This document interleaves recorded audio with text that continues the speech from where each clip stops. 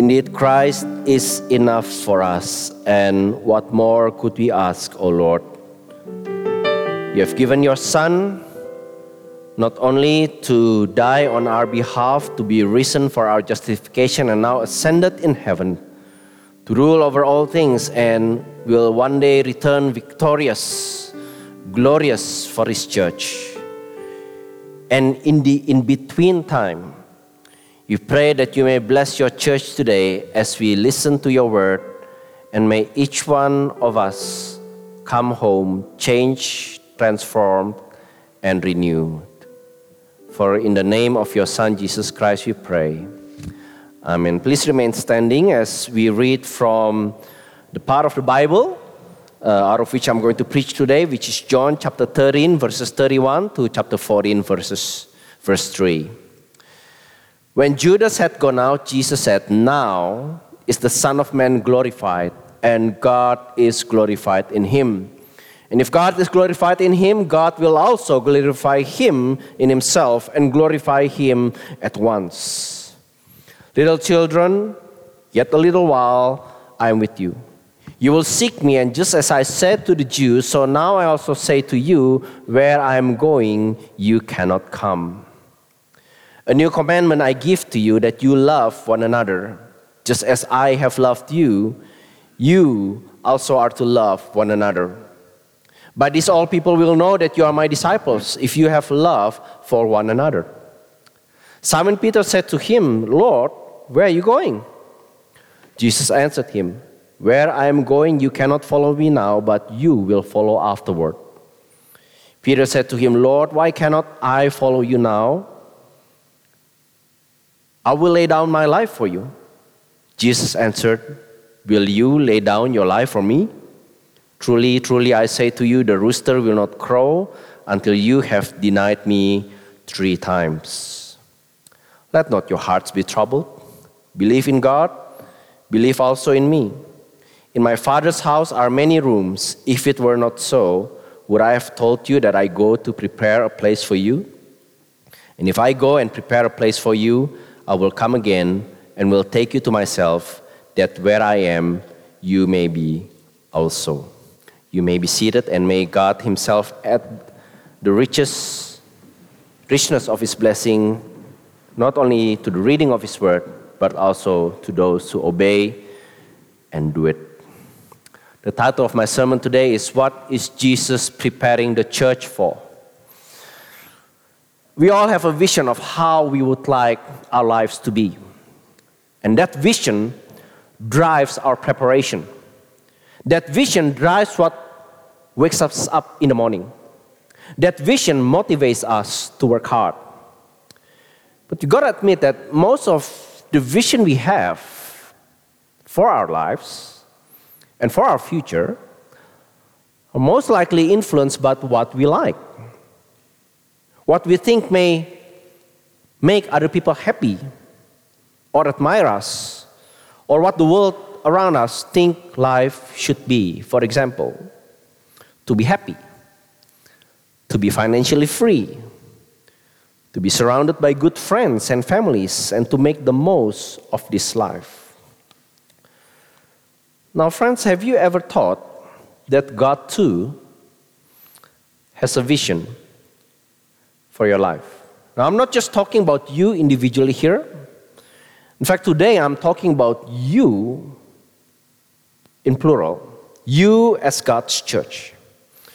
The big question is, what is God's vision for us? What is God's vision for the church? In fact, the whole talk in John 13 to 17, which is often termed the upper room discourse, is an insider's talk.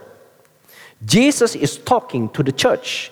Jesus is talking to His family, that is His spiritual family, His faith family, to His followers, to His disciples. He's not addressing the larger Jewish audience who are mostly against Him and will soon, within hours, sentence Him to death. He's not addressing any of the Roman rulers who, again, within hours, will carry that sentence by executing Him on that shameful cross. Even more narrowly, Jesus is talking to the 11 minus Judas the traitor, Verse 31, when Judas had gone out, Jesus then, now is the time. So reading this passage in its original context, Jesus is preparing his disciples to understand the full meaning of his death and eventual resurrection. Jesus is basically casting a vision, not just for the next 12 hours, not just for the next 3 days, not just for the next 100 years, but for all disciples of all time, including us today. Friends, if I may summarize Jesus' vision for the church in one word, it will be this. This is the one word I want you to take home today. Jesus' vision, God's vision for the church is glory. That's it. We can wrap up and go home. Okay. In fact, if I may take you to a wider lens of John chapter 13 to 17, this long talk of Jesus actually culminates, it climaxes in Jesus' prayer in John 17, where towards the end of the prayer, he says this, Father, I desire that they, these disciples, whom you have given me, notice that, may be with me where I am to see, what? My glory that you have given me because you loved me from the foundation of the world. That is Jesus' vision for the church, for us. Glory. They whom you have given me. He's talking about his followers. He wants them to see his glory. He wants them to see, to savor, to enjoy, to be fully satisfied again and again and again with his glory. And this is his vision for the church, collectively, as well as Christians individually. Now, why should that matter to us today? Well, it matters to us, brothers and sisters, because if we lose sight of God's vision for us, something else will take its place. And before you know it, we make our vision as the main thing, and God is only there either as a divine cheerleader, or we are just going to ignore him altogether. And this is one of the main reasons why we gather as church week by week. We gather week by week to be reminded of the gospel, to be reminded of God's vision for us. Now let's unpack that. I believe there are three things surrounding this word, these glory themes that I believe Jesus wants us to do. Three things. So here are the three things. He wants us to look up to God's glorious purpose.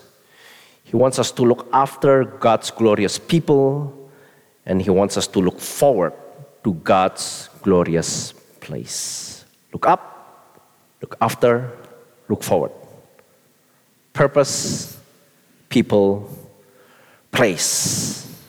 As I mentioned earlier, Jesus is preparing his disciples, the church, for a world that hates them. And how?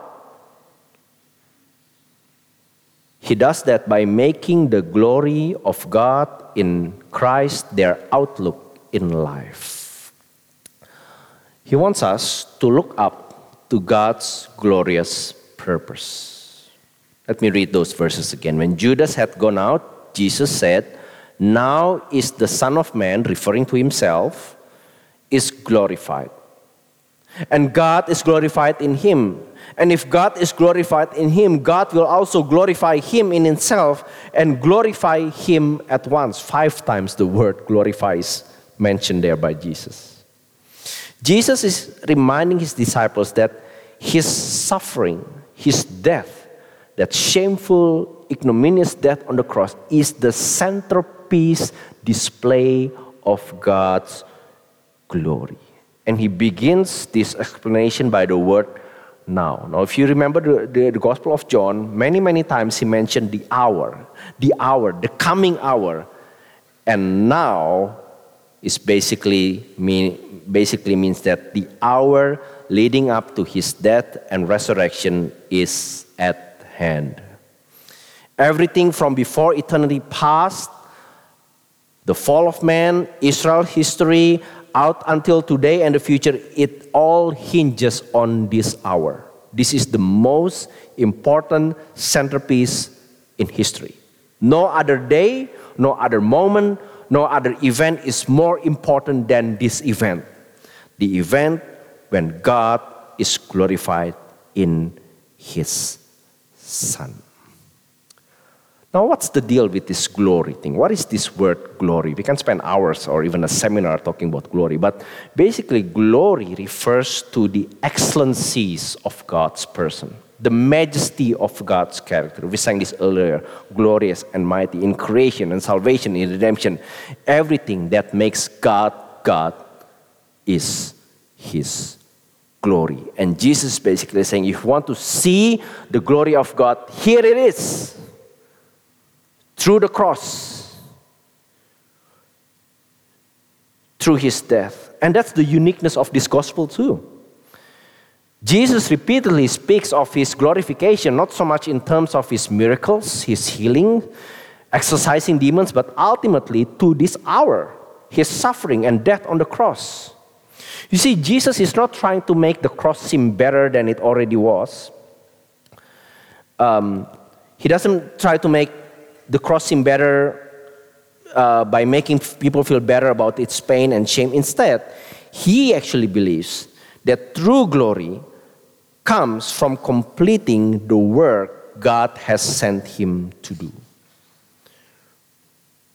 So Jesus is giving His disciples a perspective to view His suffering and death as chaotic, as barbaric, as shameful and painful as it is not a defeat, it is not loss, it is not a tragic end. Jesus was not a victim. No, this is the very place where God's majesty, power, holiness, love, righteousness, justice are put in full display. You want to see what God is like? Look at the cross. Look at Jesus on the cross. God's glory is fully manifested in Jesus. There are many ways to describe this, but let me put it this way. Most of us have a friend, right? At least one friend, hopefully more. A friend that we've known for years. Many of us have siblings, or if not cousins, who have known us since we were little. And hopefully not many of us have enemies. At least hopefully not in this church. But we probably have known or know people that we just end up being in bad terms with. Okay? Now, let me ask you. Let's just imagine these people. Think about these people by name. Now, what are the chances that these three kinds of people in your life, friend, family member, enemy, end up worshiping us as God?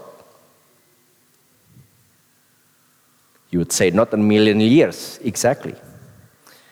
I can't think of any other way for these three kind of people worshiping you as God. Either A, they think you're crazy and they just play along.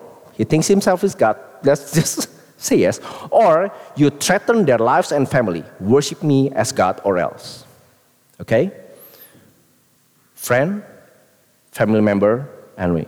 But notice, within 20 years after Jesus' death, his friend, his family member, his former enemy, worship him as God. Quick proof. These three people, you know them. Okay?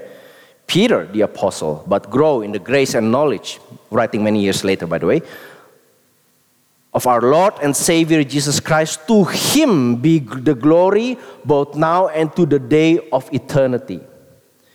James, a disciple and also brother of Jesus, show no partiality as you hold the faith in our Lord Jesus Christ. What? The Lord of glory.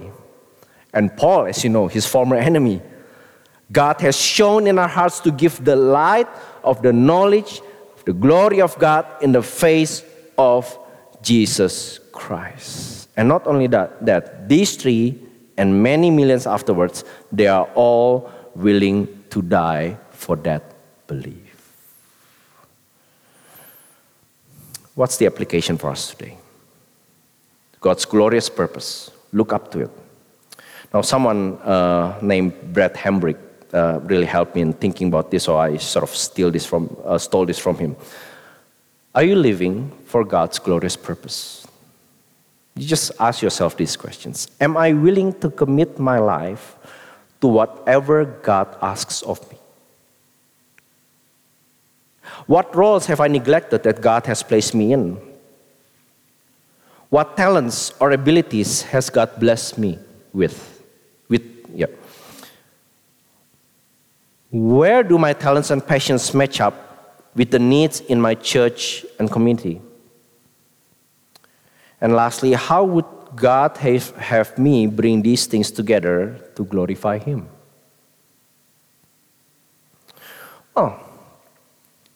So where do we start? I'm glad you asked. Next point. Look up to God's glorious purpose.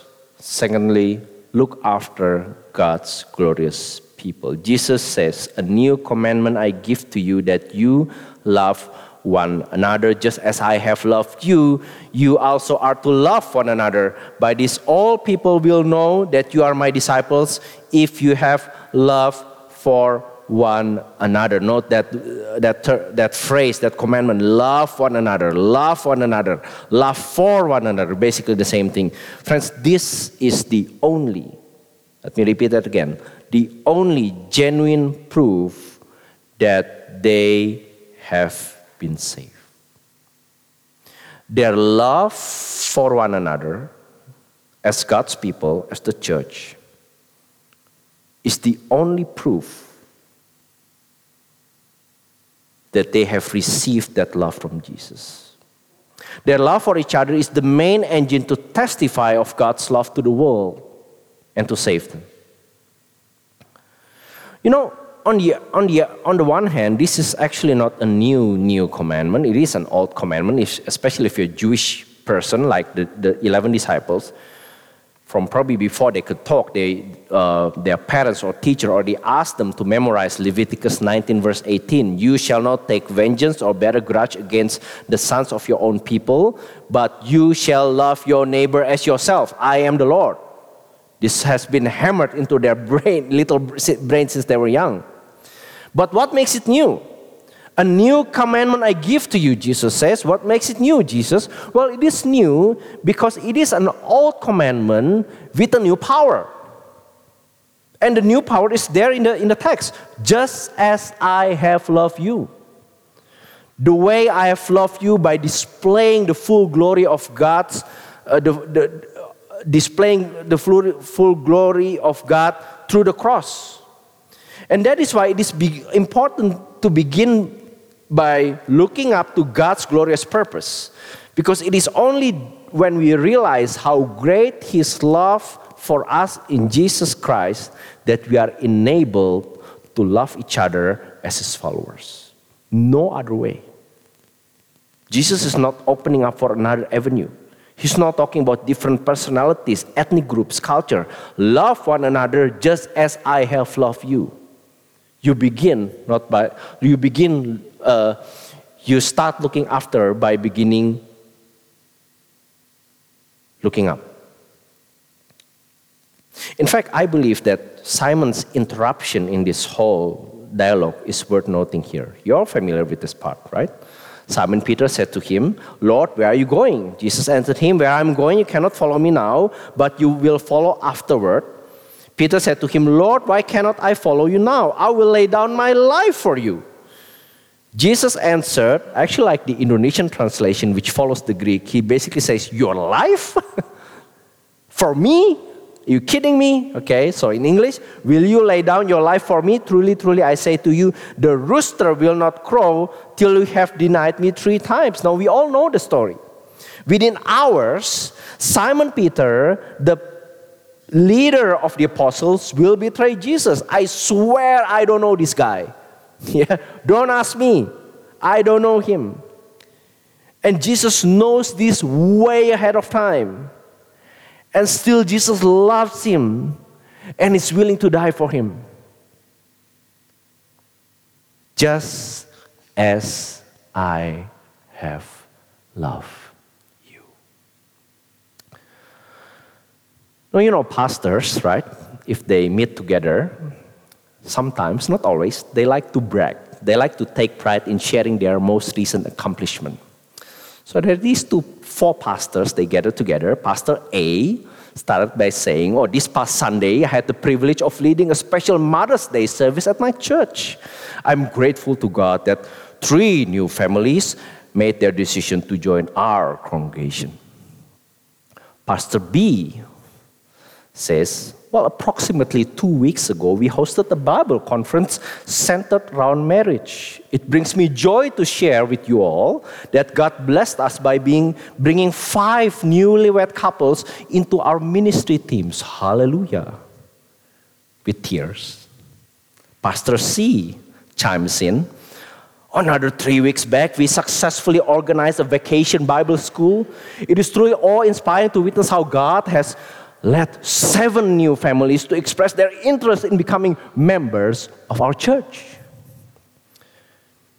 Now, obviously, the punchline is always the last pastor, isn't it? Pastor D. You know, friends, unfortunately, I have less favorable news to share. Our church has been in deep prayer and fasting due to some challenging individuals, difficult individuals. However, I'm relieved to inform you that all 15 of the most troublesome families have chosen to leave our church. It is only fun if you know maths. Okay?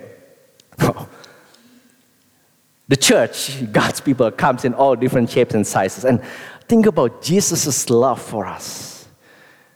Let me ask you, do we actually love each other? It is not about like and dislike, this and that personality. Think about your fellow believers here in this church, in this community. Let's see them the way God sees them, the way Jesus has loved them. See them not as who or what they are now in all their, I would say, idiocies and idiosyncrasies, but see them as how they will be when Jesus returns. They will be glorious. They will be sinless. They will be perfected. Love them. Love each other as Jesus has loved you. Now, how can I be sure that all these things is guaranteed? Well, let's move on to the next point. So look after, that is, take care for each other, love one another, and do look forward to God's glorious place. These are famous verses. Verses 1 to 3. Let not your hearts be troubled, Jesus says. Believe in God, believe also in me. In my Father's house are many rooms. If it were not so, would I have told you that I go to prepare a place for you? And if I go and prepare a place for you, I will come again and take you to myself, that where I am, you may be also. Brothers and sisters, here Jesus assures them of their eternal home and his return. Actually, the theme of coming and going is very strong in this whole upper room discourse. It's about Jesus going to the cross, but also going after he is resurrected. You see, everything in this world, I know I'm just stating the obvious, especially if you've been Christians for a long time. Everything that the world offers will eventually fade away and disappoint. But notice this, Jesus is preparing a glorious place for his people forever. When Jesus says, if I go and prepare a place for you in verse 3, he is anticipating his physical departure. We call it ascension, back to heaven after his resurrection. And he's promising them that I am coming back. One writer puts it this way: until Jesus goes, the church is unable to follow. Yeah. Unless Jesus goes to heaven and prepare a place for us, there won't be a place for us. I know I'm stating the obvious, but that's the deal. It's a pretty good deal, actually, because he says he promises many rooms, many dwelling places, more than enough for his followers. If you're into property, one commentator puts it this way: Jesus might be thinking of one of those luxurious Greco-Roman villas that are probably peppered in those regions. And he's saying, I'm preparing something more permanent for you all to dwell. And this is such a beautiful bookend, isn't it? You remember in the beginning, in chapter 1, when Jesus begins to call some of these disciples, one of the things that he tells them is, come and see. Okay? Come and see my dwelling place. And now he's promising towards the end of his life, so to speak.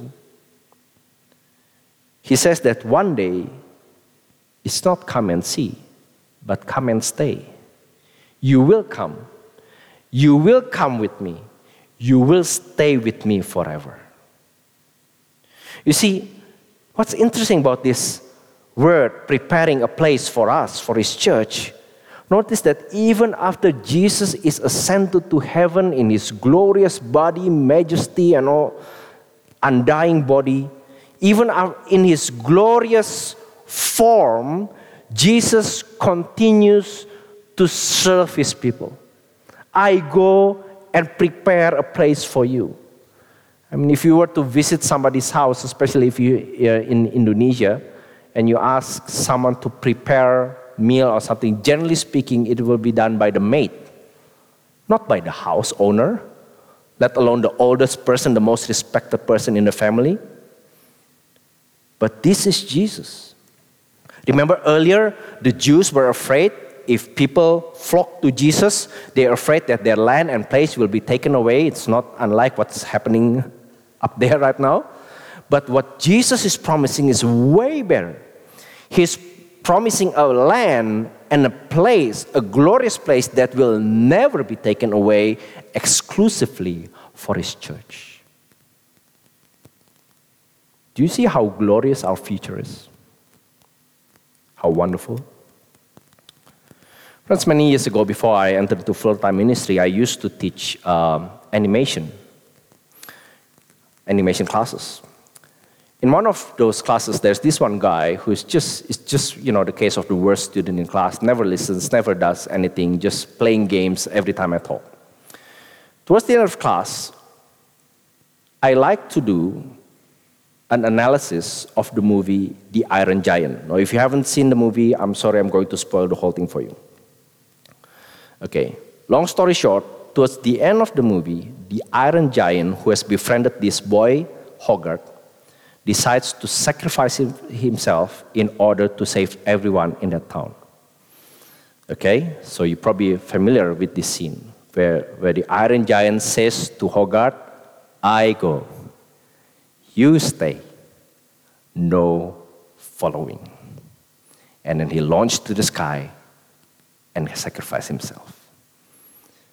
I was really touched when I saw this first time. Once you saw it 20 times, you sort of get numb. But I remember this boy who never listened in class. I look at his face. He was drenched in tears. I've never been so touched in my life, sir, he says. So I learned that some people just need to find the right story to touch their hearts. We have better story than the Iron Giant, than the Lord of the Rings, Star Wars, Narnia. We have the gospel. Real sacrifice. Real God sacrificing his real life so that he may collect and gather real people for himself in real heaven to boot. So are you hoping just for this life's health and wealth and success, this vision of this present life? Let me tell you, that's too poor. That's too weak. That's too small. Let me invite you to look to Jesus. And you can be assured that there's true health and wealth and fellowship unending with him and his people.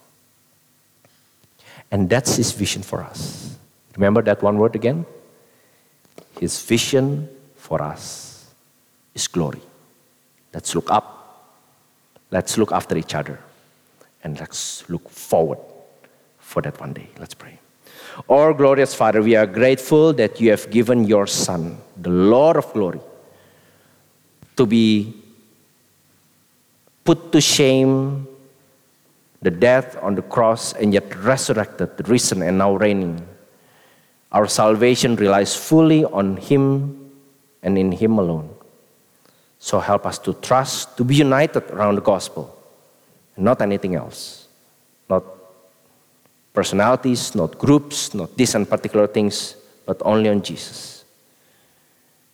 I pray for your richest blessing for this church as they look their ways ahead, that they may continue to walk in faith, unity, holiness, and righteousness to display that glory. For the sake of Christ, I pray. Amen.